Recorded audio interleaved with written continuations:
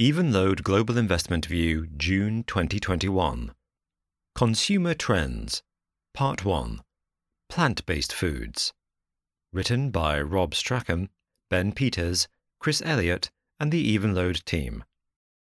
At Evenlode, we believe that it is vital for companies to adapt and change over time in order to stay relevant to their customers. The global coronavirus pandemic has caused acute shifts that have affected individuals and businesses alike, with office-based workers suddenly having to work and collaborate from home being a prime example. Whilst these issues tend to grab the headlines, other longer-term movements in consumer tastes and preferences have also continued to unfurl. The consumer goods sector is an important one for the Evenlode Global Income portfolio, currently making up over a quarter of the fund across food, beverage, home, and over-the-counter healthcare. As such, we take a great interest in emerging trends in consumer tastes. One of these is the growing demand for plant-based foods, which we'll examine in this investment view. Next month, we will take a look at how consumer attitudes to alcohol are changing. Society is increasing activity to address greenhouse gas emissions, and sustainability has risen to the top of the mainstream agenda, with initiatives increasingly becoming law. Plant-based foods are made from ingredients wholly sourced from plants and are free from meat, dairy, and eggs. Animals are fundamentally inefficient as a food source compared to plants, meaning plant-based food uses fewer resources and is therefore more sustainable. When it comes to greenhouse gas emissions and climate change, much is made of the need to decarbonize electricity generation, transportation, and the construction, heating, and cooling of buildings in order to fend off the worst predicted effects of climate change. However, cattle and other ruminants present another significant challenge through the release of methane into the atmosphere. For example, of food giant Nestlé's total supply chain emissions of 91.9 million tons of carbon dioxide equivalent per year, 37% comes from dairy and livestock. In the absence of a major technical breakthrough, the only way to reduce these emissions will be to reduce the consumption of dairy-based products, which will require an increase in consumption of alternatives. The plant-based food category has been gaining market share from traditional products for many years, and the COVID-19 pandemic has seen a dramatic acceleration in growth. As the category grows, the more normalized it becomes, which further increases growth. Flexitarianism, a diet based mainly on plant-based foods with the occasional inclusion of meat, is key. Most purchases of plant-based alternatives are also made alongside animal products. More innovative products aim to closely mimic the experience of cooking and eating animal products, and products are now a world away from the poor quality versions of a decade ago. In the most advanced form of mimicry, pure cuts, for example steak, are well on their way to being made from lab-based precision fermentation of cells.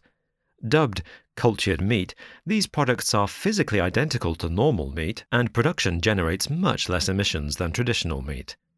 Given the size of the global food market, the growth potential has attracted a large amount of investment.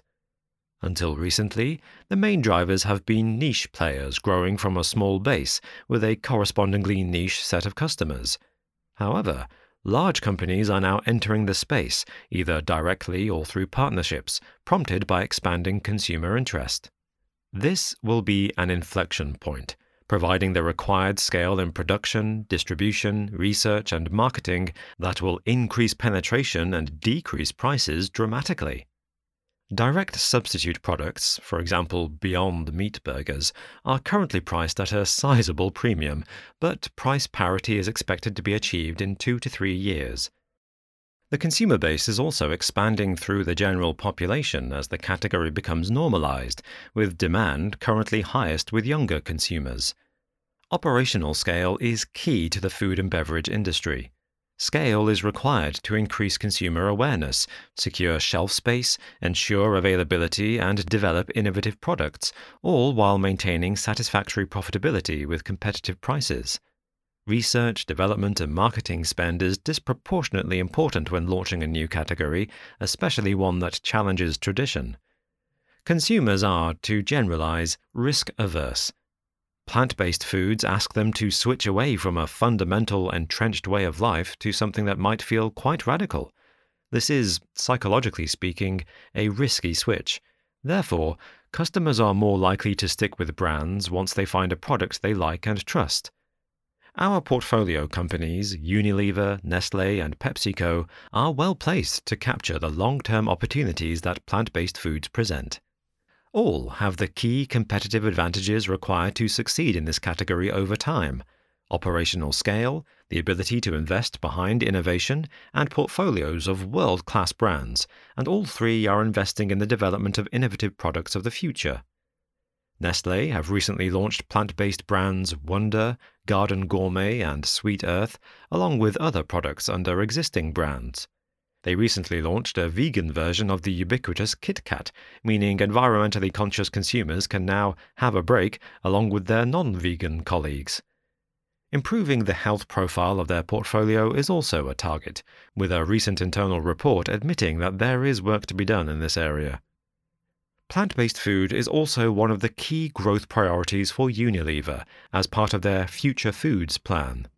They are targeting €1 billion of revenue from plant-based meat and dairy alternatives by 2025 to 27, around 2% of 2020 revenue, through a mix of existing household names and new brands.